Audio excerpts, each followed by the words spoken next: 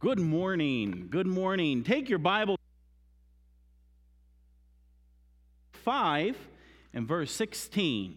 Last night on New Year's Eve, there were some of us gathered here together, and we looked at this famous verse, and it says, redeeming the time, for the days are evil. And I asked the question, what does it mean to redeem the time? And one of the kids got the question right. It means to buy back. It means to buy back. So then, for those of you who weren't here, I asked how many of them could sell me any of 2022 back, because, we only had 3 hours left. Could anybody sell me back, or that I could buy back any of 2022? So I got the same question. I'm still looking for somebody who can sell me some of 2022, because I didn't get everything done I wanted to get done in 2022. So can somebody here please sell me some of 2022? Last night I offered $1, then 5, then 10, then 20, then 50, then 100, then 600. Nobody could sell me any of 2022 back. So what's it mean to redeem the time?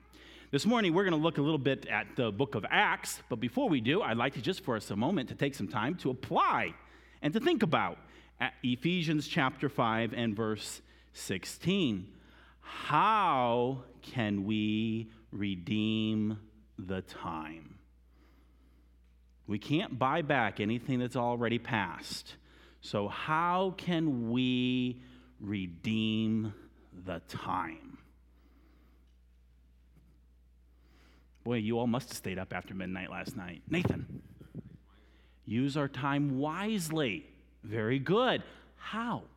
How do I use my time wisely? Yes, sir.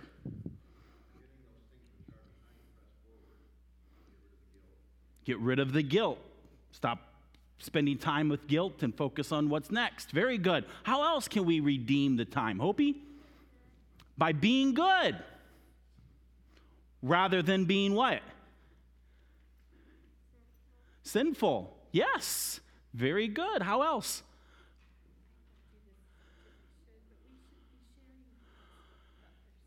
Yes, sharing the gospel with others. How else can I redeem the time? Mr. Sousley? By being intentional and spending time with the Lord. Okay, Micah, do you know what it means to be intentional? Nope, I didn't expect you to. That's why I asked you. On purpose. That's right. To use a phrase from Daniel, he purposed in his heart. It's making a plan. It's doing something on purpose. That's what it means to be intentional. How else can I redeem the time in 2023?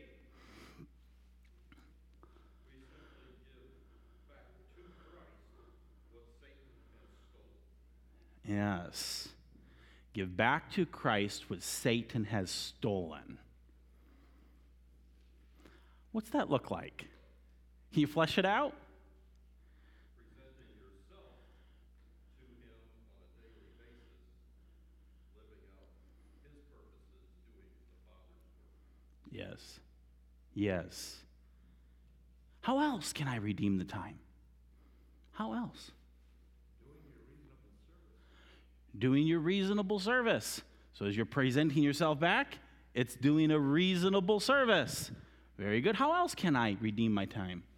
Using my money to bless someone else and paying them to do something that gives me my time to do something I can't pay someone else. Yeah, that was one of the things last night where I said when nobody would give me $600. It's like, well, actually there is a way money can redeem time. And he's kind of pointed one of those things out. The only reason I do my breaks myself is because I do it with one of my kids. Because the truth of the matter is, it's a whole lot wiser in my current financial state to be able to pay somebody else to do my breaks than for me to do it. But I do it because I want to do it with my son. But there you could see a way where if I didn't have that relationship building aspect, it would probably be a wiser way of redeeming the time for me to actually use money to bless someone else to do something to help me so that I can be doing something else that I can do, spending time with my kids.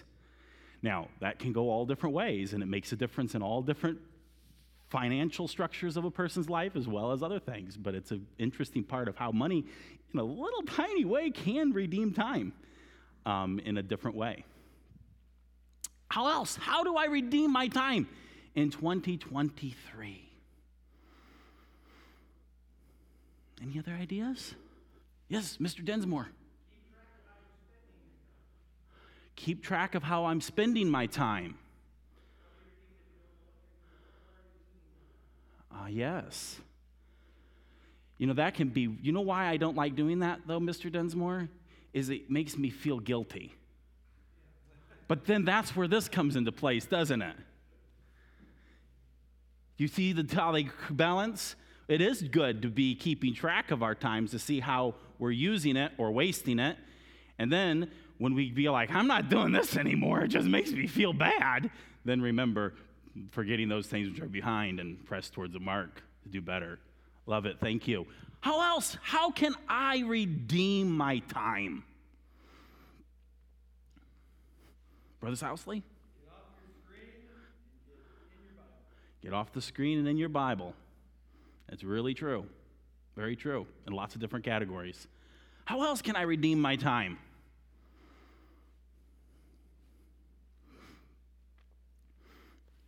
I love our fellowship meal, just sharing with one another, and I think we learn each other's burdens,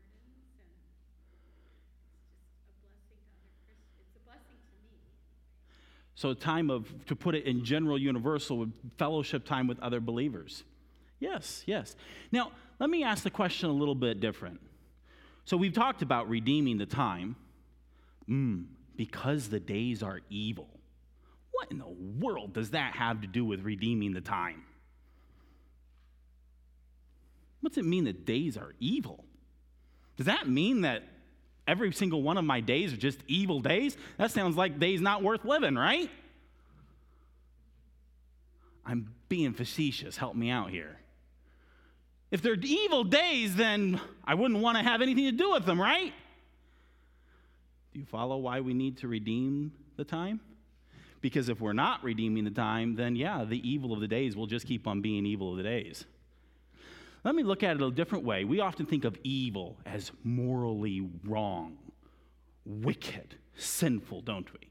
But the Bible uses the word evil both in that context, but also in a way in which, because there is sin and the world is under a sin curse, we have problems. And so it's not always just because there is sinful wickedness that it's an evil day. It could be calamity and problems. Now, redeeming our time is really important to be looking at it to say, you know what? My adversary, my flesh, the trouble and chaos of this world are always trying to take and steal my time. So I need to be intentional. I need to not be held back by guilt. I need to look forward to be wisely using my time, as someone said. Now, what does it have to do with the days are evil?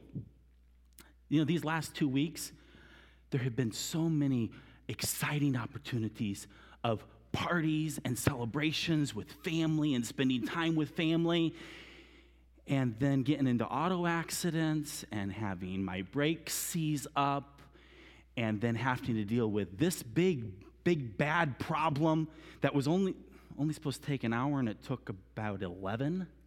And then there was another problem over here that was just actually really hard, and it should have I knew it was going to take a long time, but you know what was hard? Is that once I got through that, it carried on burdening me down through the day.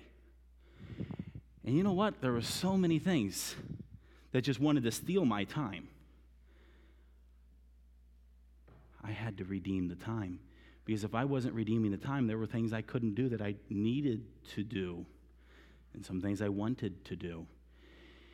And so I found myself this past week looking at, with all the plans, because just there were different activities, and I got invited to so many. You know how many parties this week I had to turn down? It was amazing. I wanted to go to all of them, but I had to turn so many of them down, partly because I had to redeem the time. And I had to choose where, and priorities of really what it came down to, people. spending time with people. But you know what? That meant I was spending less time with me. And all of you are like, oh no, we don't do that. Yeah, we do. And we need to be redeeming time that we're spending it with our God and investing in others. So before we go on, any other comments, thoughts, suggestions, how we can live? How do I redeem the time? How do you redeem the time? And what difference does it make that the days are evil? Let the Holy Spirit fill you daily so that He can have control of your life. And listen to Him throughout the day, because a lot of times He brings people's names to your heart. And pray for them when those names come to your heart. And then when you get to church, encourage others by asking them the question, what did the Lord do for you this week? How did you live for the Lord this week? And that's a tough question to answer if you haven't been living for the Lord like you should. And the Holy Spirit, what an important part. Plus, ask Him to not just fill you with the Spirit, but with the fruit of the Spirit. Yes. I hope you all were able to hear that. I got lots of takeaways from that. Needing to be filled with the Spirit, but also provoking one another to love and good works and encouraging each other. You know, one of the reasons why sometimes we're not real good about encouraging one another is because we're ashamed of how we spent our week. Well, that comes back to, again, we may be ashamed, but let's confess our faults and let's encourage one another to continue on, to change those bad habits, those ways, to do better in the coming day, in the coming week. There's one other truth I'd like to share on this, and that has to do with what is my life. I've believed on Jesus. I have received everlasting life. Have you? I hope you have. Have you believed on Jesus? If you have everlasting life. And it reminds me of what Brother Eisinger shared a few moments ago about taking back or giving back. It's really not my life. It's about Jesus. I have life, and it's everlasting life, and it's Jesus' life. And so when I'm redeeming the time, really, I am just simply living Jesus' life or letting Jesus live His life through me. That's the key part of redeeming the time. Okay, before we go on, any other thoughts? Bruce? Give Him your burdens. Yes, sir. Oh, that's a big one because those burdens can hold you back. You fret over them too, can't you? Give Jesus your burdens. Very good. How else? Yes, sir.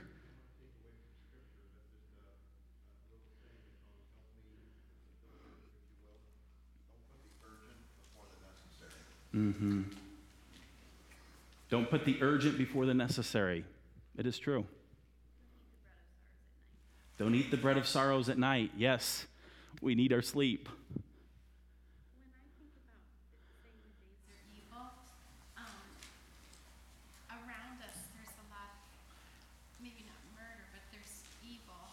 And sometimes it gets to me.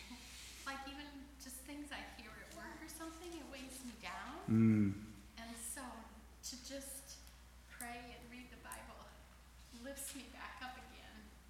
Because I think the days around us can be, maybe evil is a strong word in where we live, but still, there's a lot of evil. There is. Yes. We already hear that. That was very profound. Is that the days are evil. There's lots of evil around us. And are we going to our God? Are we letting Him lift us up out of it in those days? Did I just summarize it, gist of it? Wonderful. Anyone else? Brianna. Remember to bear one another's burdens, and doing that, not only being there for others, but also allowing others the privilege of being there for us when we need it, because the Lord recognizes that. Yes. Did you all hear that? Bearing one another's burdens means two things. One, of helping other people, but also means of being there willing to receive help. That's a big one, by the way, for us self-sufficient Americans. Because and it's a tough one too, because we also have a sense in which we need to be personally responsible, but yet then we also need to be humble to receive help. Very good. Anyone else? Other thoughts? Yes, sir. The days of evil can often seem like a negative, but you can turn that to a positive Because when you're around unbelievers, they see the evil in the world. They know that there's trouble. They know that there's problems, and yet they don't always have an answer or solution. And so to redeem your time, because the days are evil, if you do get in a conversation with somebody that is talking about the evil parts, you can turn that into a conversation about Christ.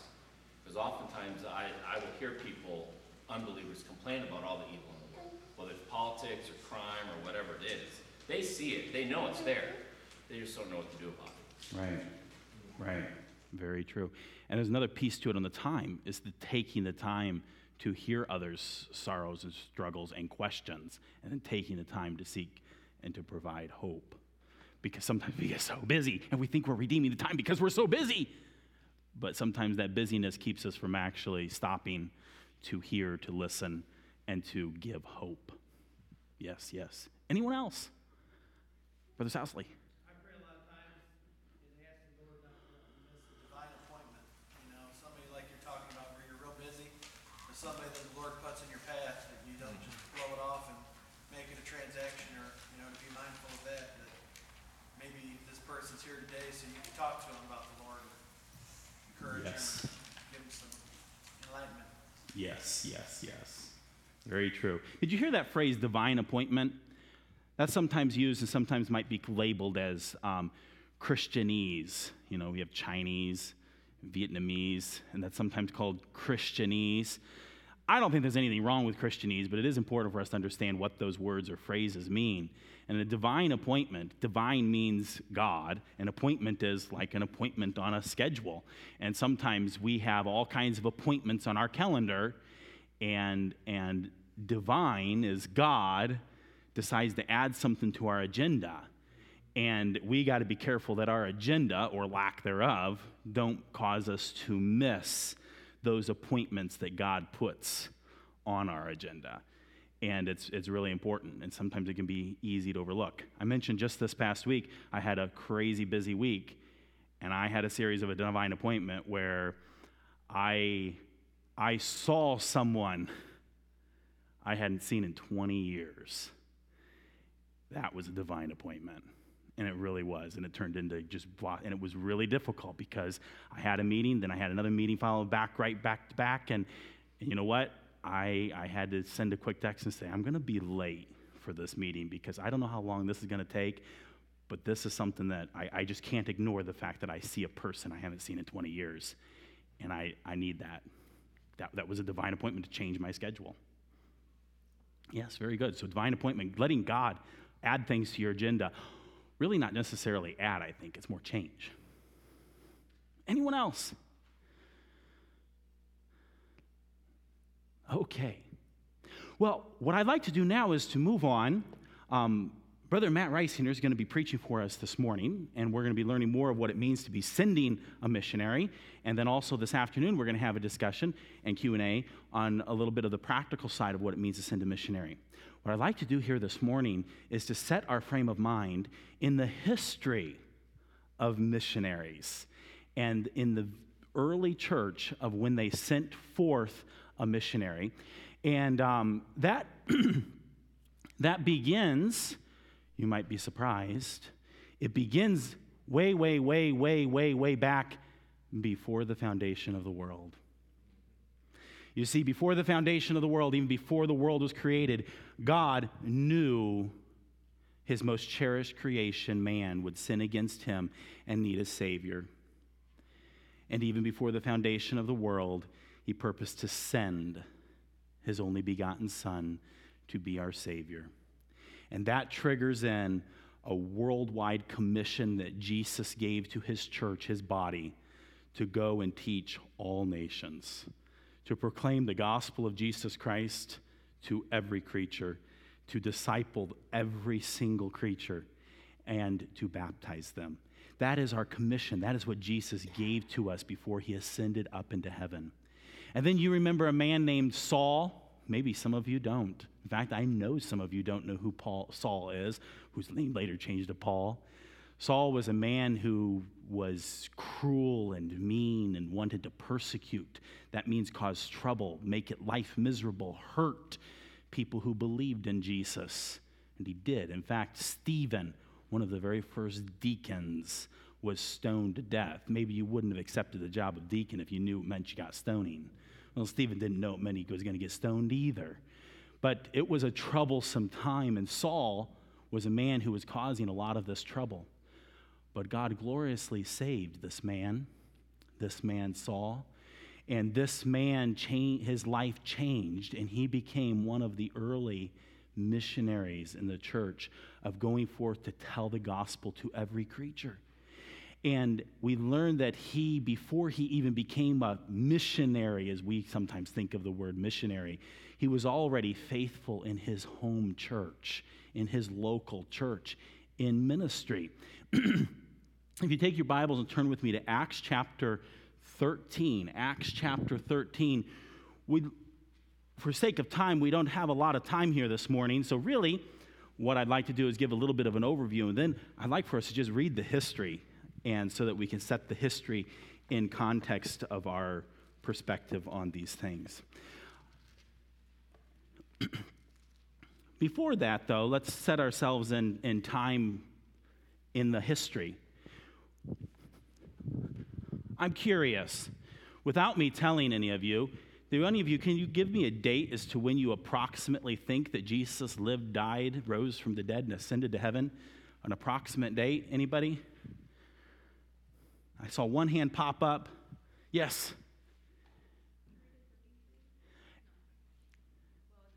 Yeah. 80, 30 to 33 period of time is about when that was. And so here on our timeline, up at the top, you may or may not be able to see it, but we have there kind of a timeline chronology where it starts there at AD 47. AD 47. The bottom of this has the chapters, and I know you probably can't see it, but the first missionary journey occurred approximately in the years AD 47 through 48. And that's what we're going to read about here this morning in Acts chapter 13 and 14. And as you know, there's a whole lot of other detail that falls into play following that with Paul's second missionary journey, third missionary journey, and then the many epistles that he wrote. Well, where was this church that Paul was ministering in? It says, now there were in the church that was at Antioch certain prophets and teachers, as Barnabas and Simeon, that was called Niger, and Lucius of Cyrene, and Hanan, which had been brought up with Herod, the tetrarch, and Saul. These were a group of men who were at the church of Antioch. Now, on this map, we'll find out two Antiochs, but this is the one here north. Just to give you perspective, Jerusalem's way down here at the bottom, way far north. Antioch, Antioch of Syria. This is Antioch of Syria. So we have these men who are faithfully ministering there in this church, in this region of Antioch of Syria. And you know, we have churches in different cities. We have a church down in Jerusalem, and we have churches that are spread throughout, and they're spreading on and on. Well, here now we have a local church in Antioch of Syria. We have some faithful servants ministering in that church. And it tells us in verse 2, as they ministered to the Lord and fasted, the Holy Ghost said, separate me, Barnabas and Saul, for the work whereunto I have called them. And when they had fasted and prayed, they laid their hands on them and sent them away. Now there's two men in particular, Saul and Barnabas, whom God has a special mission for, to be set apart. They're separated, set apart. So the church took this very seriously, so seriously that they fasted and prayed, affirming, confirming what the Holy Spirit was leading them in. And so then they laid their hands on them and sent them away. So they, here, Paul, or Saul and Barnabas, they went forth by the Holy Ghost, who's the one primarily who sent them, and departed unto Seleucia, and from thence they sailed to Cyprus. And so we looked a little bit before, a few weeks ago, about what it means to be sent. And here we see the Holy Spirit sending them, and then we see the local church sending them. And they go away. They just begin this journey. And so here they are at Antioch, and they sail over to Cyprus. And this is a beautiful island where there are people who need Jesus. And it tells us when they were in Salamis, they preached the word of God in the synagogues of the Jews, and they had also John to be their minister. So now we find out this is a missionary team, which I think is also a very important model, that it not be just loners, but a team. We have Saul and Barnabas and John. We often call this John Mark. He's there with them to minister. So they've come here to Cyprus, and they're ministering. And it says that when they had gone through the island to Patmos, so here they've landed on one side, and now they travel across the island to Patmos, there they find a certain sorcerer. Oh, they find trouble. A sorcerer, a false prophet, that is one who tells lies, whose name was Bar-Jesus. That means son of Jesus. Well, it tells us that he was with the deputy of the country, Sergius Paulus. So there was a man who was a ruler, a governor in that region, over that island, that region, and Sergius Paulus. And apparently this sorcerer, Bar-Jesus, was causing a lot of trouble. But this man, this ruler, he was a prudent man who called for Barnabas and Saul and desired to hear the word of God. Now, this is fascinating because we have here a man who doesn't even believe in Jesus, and yet he desired to hear the word of God. How much more should we as Christians who believe in Jesus, who have copies of his word, long and desire to hear the word of God? But Amias, the sorcerer, for so is his name by interpretation, withstood them, seeking to turn away the deputy from the faith. Right off here in this missionary journey, they face trouble, opposition from this man, trying to teach people not to follow God. But then Saul, who also is called Paul, that's his Greek name, filled with the Holy Ghost, set his eyes upon him and said, O full of all subtlety and all mischief, thou child of the devil, thou enemy of all righteousness, wilt thou not cease to pervert the right ways of the Lord? Paul rebukes this man and calls him out for trying to draw people away from the gospel. His question is a good question for all of us to ask ourselves. Do we do things? Do we say things, sometimes by being a devil's advocate, sometimes by being just an arrogant Christian, one who perverts the right ways of God? This is no joking matter. It's serious. For Paul continues and says, And now, behold, the hand of the Lord is upon thee, and thou shalt be blind, and not seeing the sun for a season. And immediately there fell on him a mist and a darkness, and he went about seeking some to lead him by the hand.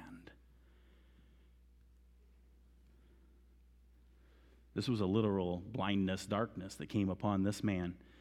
But you know how often it is for those who are perverting the right ways of the Lord to find themselves walking in darkness, a spiritual darkness. It's a troublesome problem. But then look at verse 12. The deputy, when he saw what was done, believed, being astonished at the miracle. No, it says he was astonished at the doctrine of the Lord. He heard the teaching of the Lord, and he believed. I wonder, here we see a man who is desirous to hear the word of God, and when he hears it and it's taught to him, it says he's one who is astonished at the doctrine. I want to be like that every day. I want to be every day desiring to know God's word, and every day I want to be looking for things that will change my life, that I believe. It tells us now, when Paul and his company loosed from Patmos, they came to Perga in Pamphylia. So they leave this region, here's Cyprus, they're on this island, and they go up north to Perga in Pamphylia, the region of Pamphylia. So now they come up to the main continent, continuing their journey. And here it tells us, and John, departing from them, returned to Jerusalem. John Mark leaves. We don't know why he left. We have no idea why he left. I want to speculate. I want to share my speculations, but I don't know that it's really worth it at the moment. All we know is that it very much troubled and discouraged Paul. Very much so. We find that out later. John Mark left. Well, whatever his reasons are, I ask myself the question, will I keep on being faithful every single day, even in the midst of trouble and persecution or problems, or whatever? That's one of the reasons why I don't know. I think God purposely didn't tell us what the problem was with John Mark. I believe he purposely didn't tell us it so that we wouldn't just, okay, that was John Mark's problem. I don't got that problem, and go on. But for us to see what's the things that's distracting us from the focus of our mission. What was all taking place? Well, John Mark, he leaves. He departs. He returns down to Jerusalem. But when Paul and Barnabas, meanwhile, had departed from Perga, they came to Antioch. This is not the Antioch hometown. This is not Antioch of Syria. This is Antioch of Pisidia, here up on the northern side. They came to Antioch in Pisidia and went into the synagogue on the Sabbath day and sat down. They went into the synagogue. That's where the Jews meet to worship, outside of Jerusalem. On the Sabbath day, Saturday, the day the Jews worship, and they sat down.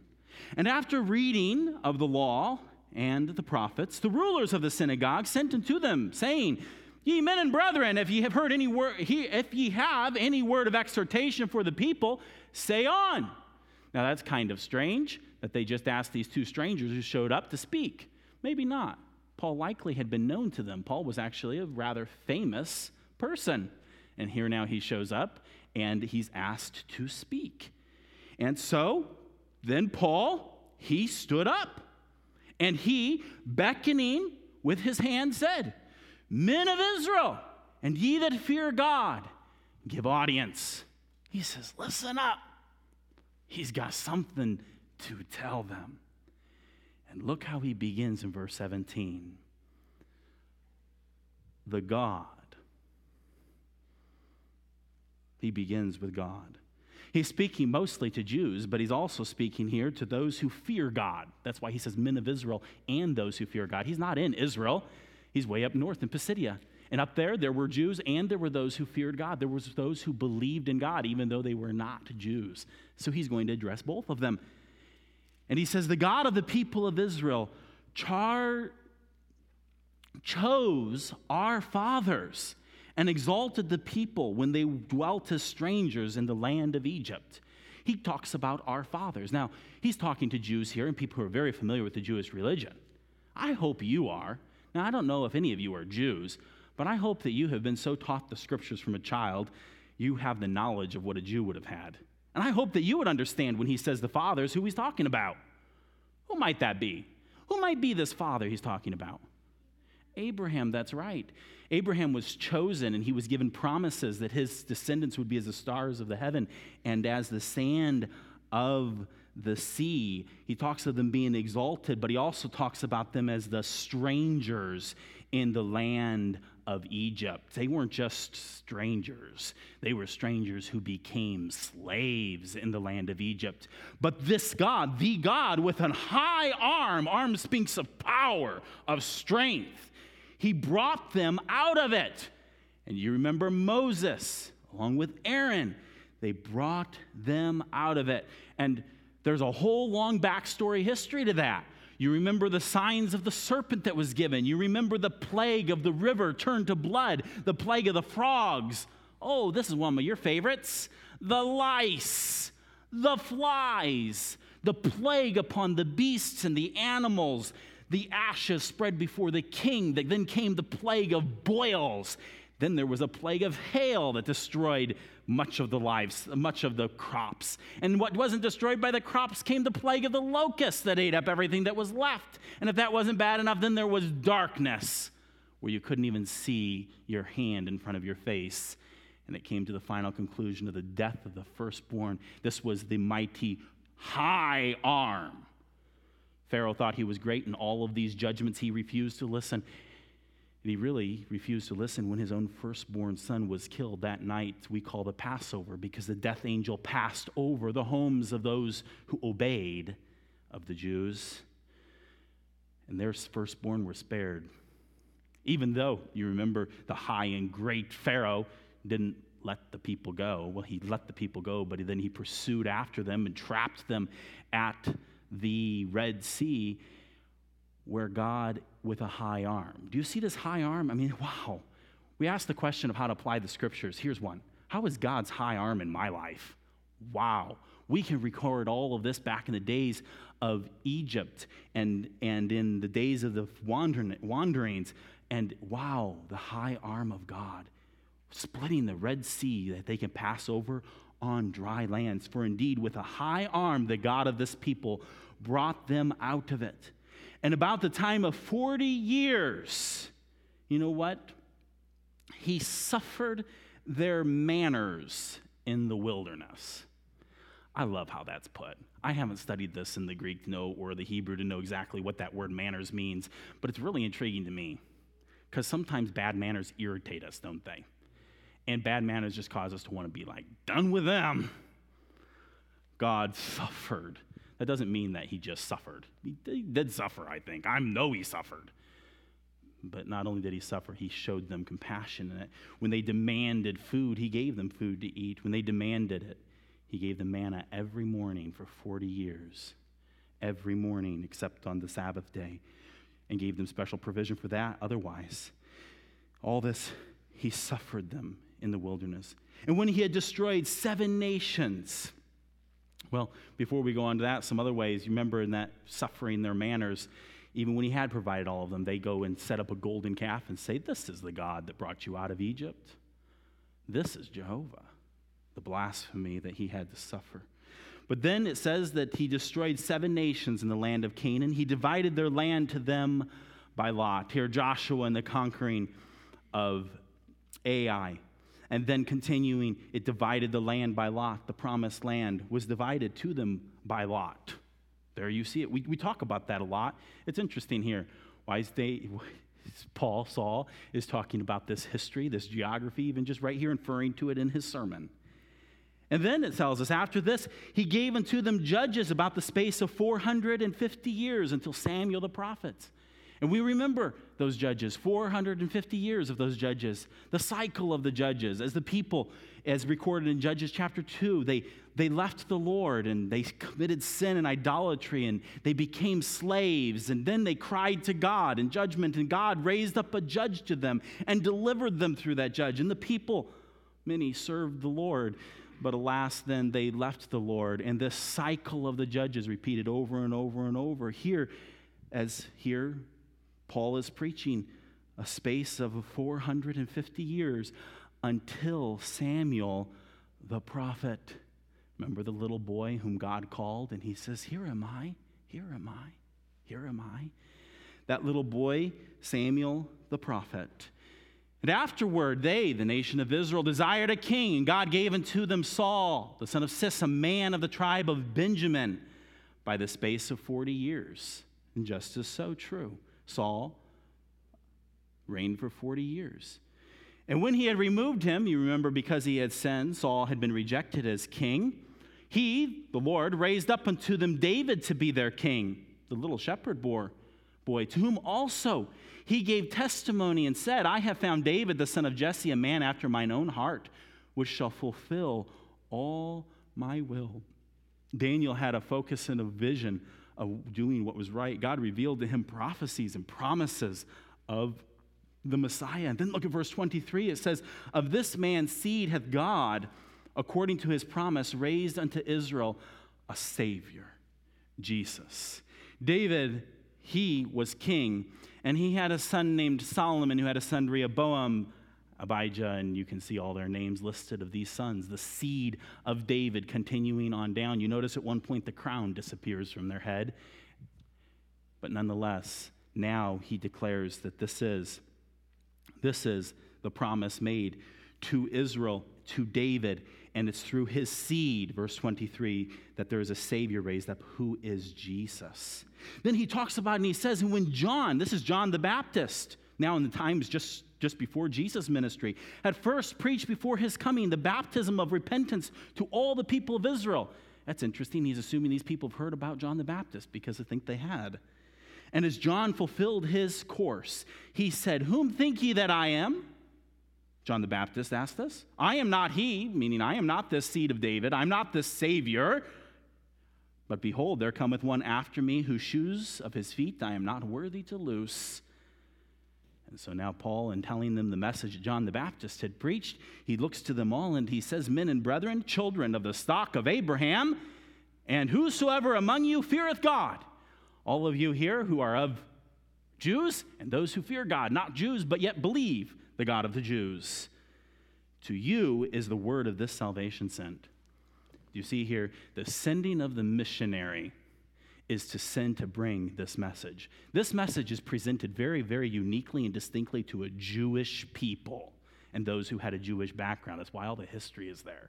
Significant and important for them to understand and identify him. And this is being brought. This is the message. This is the word of the salvation sent. This is why Paul and Barnabas were sent forth from the church at Antioch to send this message of salvation. For now he goes on to talk of how Jesus was the Savior. Verse 27, For they that dwell at Jerusalem and their rulers, because they knew him not. John chapter 1 says Jesus was sent unto his own, the Jews, but his own received him not. They knew him not, nor yet the voices of the prophets, which are read every Sabbath day. All the Jews had heard over and over about this Savior coming. They'd heard it every day in their Sabbath day. They have fulfilled the prophecies, Paul says. They have fulfilled those prophecies in condemning him.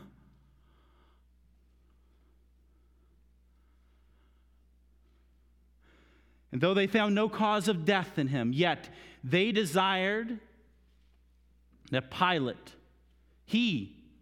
Jesus, should be slain. They desired this of Pilate. And when they had fulfilled all that was written of him, here again he's talking to the Jews, reminding them, your own prophecies said this would happen, and your own people fulfilled it, all that was written of him. All of this. Verse 28, it says, And though they found no cause of death in him, yet desired they Pilate that he should be slain. And that's exactly what happened to the Lord Jesus Christ. He was hung upon a tree, and he became a curse, not for sins he had done, but for my sins and your sins. The Jews there in Antioch of Pisidia, there was why he had died upon that cross. And it says in verse 29, they took him down from the tree and laid him in a sepulcher.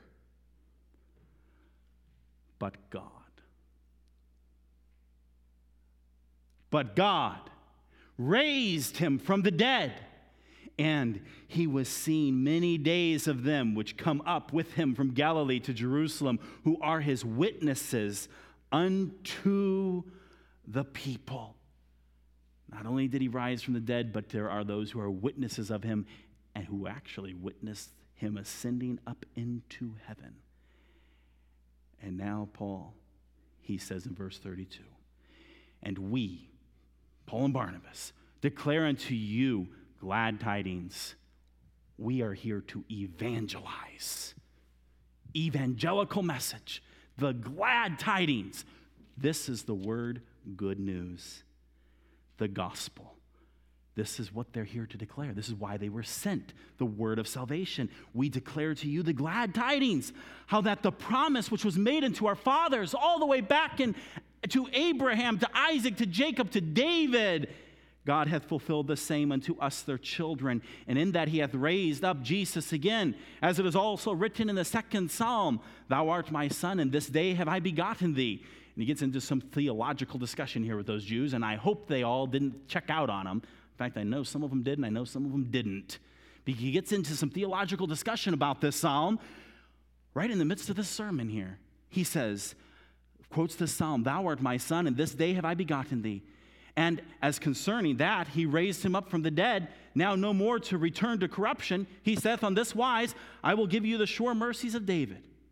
Wherefore he also saith in another proverb, another psalm, Thou shalt not suffer thine Holy One to see corruption. Then Paul looks at everybody. He says, for David, after he had served his own generation, by the will of God, he fell on asleep. and was laid into his fathers and saw corruption. But he, that is Jesus, whom God raised again, saw no corruption. Here now we get a little theological lesson on these Psalms. He's exegeting these Psalms and teaching the people what they mean, talking about how this isn't about David, but this is actually a prophecy of Jesus. I see a little phrase there that's fascinating to me. I encourage you to look for those things you can apply in your own life. Do you notice how he described David as the one who served his own generation? He served his own generation. I ask myself the question, would I be cited in 1,000 years after my death as one who served my generation? And you might say, Pastor, you're not that famous. And you're right, I ain't. And I won't be remembered for 1,000 years. Or will we? In 1,000 years, when I stand before my Jesus, will he see me as one who served my generation, as a good and faithful servant? There will be 1,000 years in the future. And will I be known as one who served my generation? Will you? Here, all of this is to teach that Jesus is the Savior. And he says, be it known unto you, therefore, men and brethren, that though this man has preached unto you the forgiveness of sins, here again is the reason why Paul and Barnabas have been sent, to preach the forgiveness of sins that is through Jesus.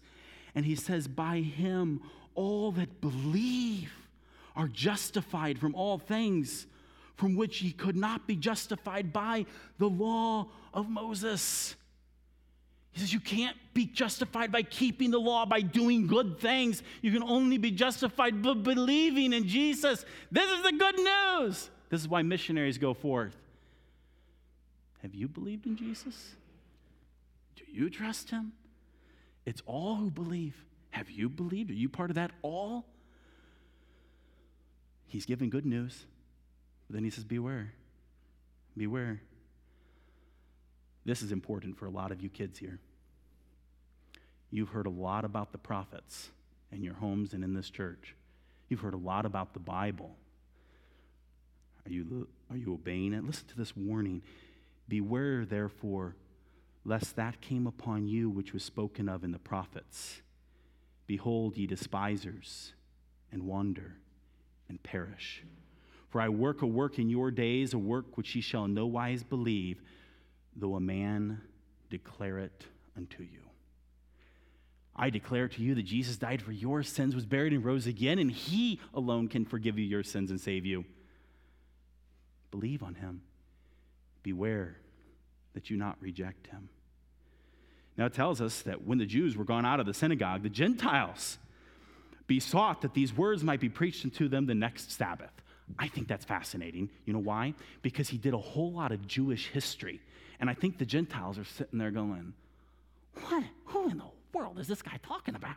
But they're actually kind of intrigued. And so instead of going home and going, that's all over my head, they come to Paul and they say, will you explain your sermon to us next week? Now, I don't think they went jumping to him like that, but I think they were like, will you explain your sermon? I want to know what you're talking about. Well, you know what happened the next Sabbath day? The whole city assembled together because the good news was being spread abroad. Everybody, and this isn't a Jewish city. This is, yeah, there's a lot here. Well, we find here, as we have to wrap up for today, in verse 43, that when the congregation was broken up, many of the Jews and the religious proselytes followed Paul and Barnabas. Many believed in him, in Jesus, and they followed Paul and Barnabas, who speaking unto them persuaded them, and look at this, to continue in the grace of God. That is a little hint to tell me that these people already were believers. They were already regenerate because they had already trusted in God. And now when they had heard about Jesus, the message for them was to continue in the grace. And that's what some of them did. And so the next Sabbath day came almost the whole city together. Why? It must have been to watch a baseball game or a football game. No, the whole city came together to hear the word of God. And now there's another problem. When the Jews saw the multitudes, they were filled with envy. They didn't like this. See, they wanted to be what they thought. They thought Paul and Barnabas were popular. They kind of missed it. It wasn't Paul and Barnabas that was popular. It was the gospel of Jesus Christ that was gaining attention. And that distracted from their own little system of religion. And they didn't like that. They become envious. And they spake against those things which were spoken by Paul, contradicting and blaspheming. Then Paul and Barnabas, they waxed bold and said, it is necessary that the word of God should have first been spoken to you, to the Jews, but seeing ye put it from you, and judge yourselves unworthy of everlasting life, lo, we turn to the Gentiles. For so the Lord commanded us, saying, I have set thee to be a light of the Gentiles, that thou shouldest be for the salvation unto the ends of the earth. We're out of time. But can I point out something here that he gave to these Jews of a rebuke? That hurts. He has preached to them hope. He's preached to them Jesus. He's preached to them everlasting life. And these men, because they're so stuck on their own religion, form of religion, their own sense of popularity and self-worth in this region, Paul says that they have judged themselves unworthy of everlasting life. Now you might think and say, well, wait a minute. If they judged themselves unworthy, maybe they thought they were too bad of sinners. No. These were people who thought themselves too good. And Paul puts it in this way, to be worthy of everlasting life. Oh, dear brothers and sisters, there's a temptation for some to think they are unworthy because of things they have done. Paul had done some pretty wild, evil things, and yet the grace of God was sufficient to save him. Here you have a group of people who thought themselves the religious superior people. The grace of God is able to save them too, but they didn't see themselves as worthy. They thought they themselves were worthy of saving themselves. Let's not be guilty as they were of this.